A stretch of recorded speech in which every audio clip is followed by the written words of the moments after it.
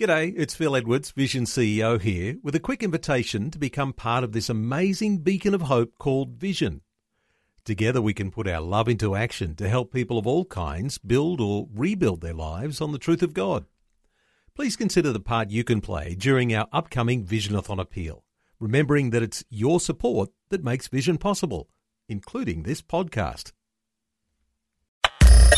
Audio on demand from Vision Christian Media. Jesus said, "If you hold to my teachings, you are really my disciples. Then you will know the truth, and the truth will set you free." Christians are saints punching above their weight. When we say that someone is punching above their weight, we mean that they are competing against someone they are no match for. They're out of the depths. Spiritual warfare is like that. We find ourselves against a foe much greater than ourselves. We're not wrestling against flesh and blood, but against spiritual principalities and powers. Jesus illustrated this with two different analogies. He said it's like a king going to war against another king who's got a much greater army, or like a man trying to build a tower without enough resources to finish it. It would be foolish trying to fight against someone who is much greater in strength than we are. And for this reason, Paul says that we're to be strong in the Lord and in the power of His might. We're to put on the whole armor that He has provided for us. Then we will be able to stand against our enemy. Then we can truly punch above our weight.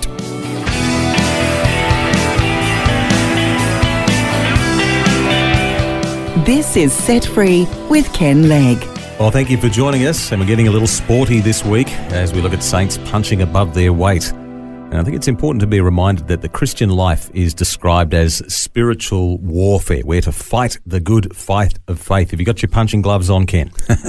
Yes. In fact, the Christian life is a balance between battling and building. You look at the two analogies I've just shared about the ones that Jesus gave. You know, He said the Christian life is like a king going out to battle, but it's also like a man building a tower. So there's that balance of battling and building. You remember the story of Nehemiah, who was rebuilding the wall. He had a sword in one hand and a trowel in the other as he rebuilt the walls. Oh, I reckon you could do some damage with the trowel too. That's true. When push comes to shove, yeah. So I remember once, teaching about spiritual warfare, and somebody came up to me after and said, "Nah, I'm not into spiritual warfare." I said, "It's not an elective. We don't have a choice. Yeah. We're in a war whether we like it or not. And if we don't understand that, we'll easily become ensnared by the enemy." Well, could you imagine somebody, think back, say, to the Second World War, somebody in London saying, "I'm not into war, that's okay." And then the bombs arrive and their house gets trashed. Exactly. Are they going to change their tune? As I say, it's not an optional extra, is it? Mm. And the enemy can ensnare us. And I'm thinking of Peter when I say that. He was so confident, wasn't he? Jesus tried to warn him, and, he was so sure of himself, "I'll never deny you," and so on. And he became ensnared by the enemy. And then, of course, when he learned from that, he wrote in that epistle, "Be sober, be vigilant, because your enemy, the devil, like a roaring lion, is walking around seeking to devour you." He was speaking from experience. He was saying, be on your guard. And Phil, there's many things that the enemy would use to ensnare us. Look at anger, for example. Paul says, "Be angry, but don't let the sun go down on your wrath." Don't give place to the devil. If we get angry with someone and we don't work it out and forgive them and reconcile with them, that thing becomes a snare to us. The enemy has actually ensnared us. Mm. You've given a really interesting title to this week's program, Ken. I'm curious to know what's behind it. Saints punching above their weight. Okay, well, we're going to look at David's mighty men. Now, David, of course, is a great type of Jesus. In fact, I read somewhere that he was the most eminent type of Christ in the Bible. And therefore, his mighty men must be a picture of us because, they were David's men. We're his men. Mm-hmm. We belong to Jesus, Yep. We're his mighty men, if you like, and women, of course. So, first of all, we need to look at David himself. And it was his initial victory over Goliath that actually paved the way for his men to learn how to be victorious over the enemy. Would have been a great day to be there, I would think, watching all of that. Would you say that his victory over Goliath is therefore a picture of Jesus' victory over Satan? Yes, I would. There are many similarities when you look at it between David's victory and Jesus' triumph over Satan. In fact, there's so many similarities. In the end, there's no more room for coincidence. First thing is that Goliath himself is a picture of Satan. he's got 666 written all over him. There were 3 sixes, in fact, 6 pieces of armor, 6 cubits tall he was, and his spearhead was 600 shekels of iron. So 666, there you go. But also there's a repetition of the description of him being covered in bronze. I think it says it 4 times. He is covered from head to foot in bronze. Now, actually, Phil, that word bronze in the Hebrew language is the same word that we interpret serpent. So he's a picture, if you like, of Satan. In fact, even Philistine, some etymologists tell us that a Philistine can also mean one who rolls in the dust, just like a serpent. And you remember that Goliath came out and for 40 days he taunted Israel. Come on, who's got a champion? Send him out, let's fight. And there was nobody. But then, of course, David turns up. And David is a picture of Jesus. Now, the first thing he does, he picks up 5 stones. And Bible scholars I know will know that 5 is a number of grace. There were 5 Levitical sacrifices that represented the cross. There were 5 wounds in the body of Jesus. So 5 is a picture of grace. Love the numerology in the Bible too. You look at that. Yeah. This is a whole other subject, but it's just fascinating. Fantastic. Now, of course, that one stone, that's all he needed, hit Goliath right in the forehead. I think you could say that such a thing had never entered his head before.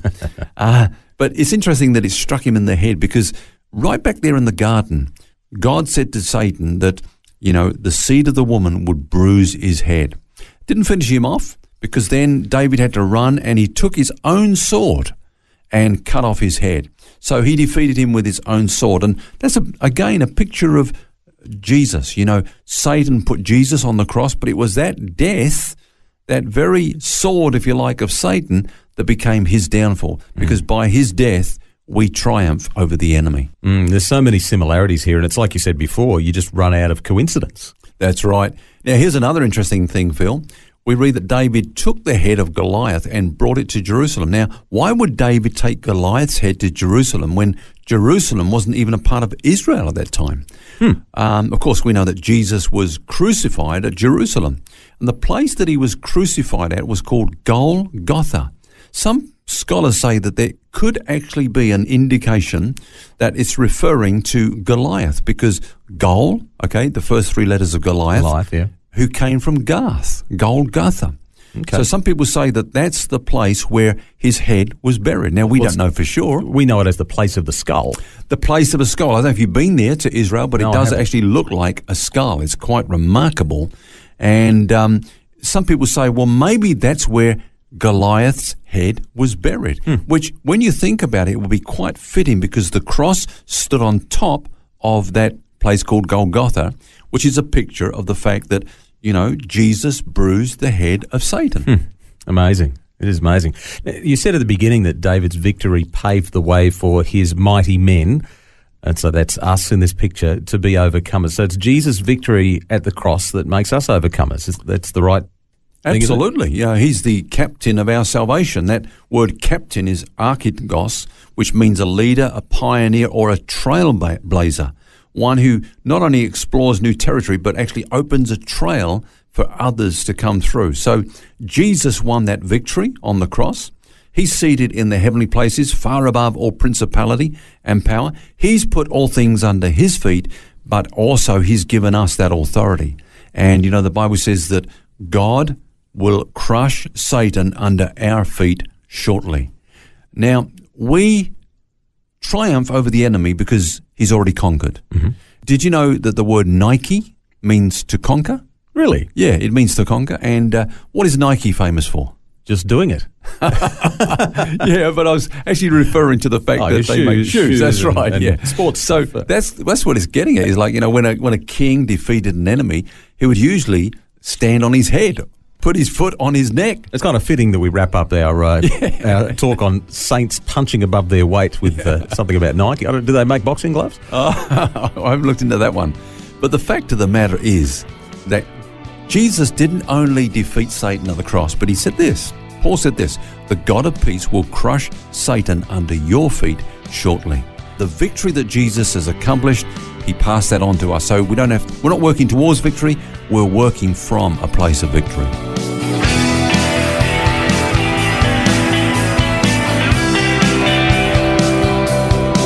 It's a different subject this week on saints punching above their weight, and we'll have more tomorrow. Until then, remember, you don't have to carry that baggage. God wants you to be set free. For books, DVDs, small group studies and other resources from Ken Legg, including the book This is the Life, which features topics from today's message, shop online at vision.org.au. That's vision.org.au. Thanks for taking time to listen to this audio on demand from Vision Christian Media. To find out more about us, go to vision.org.au.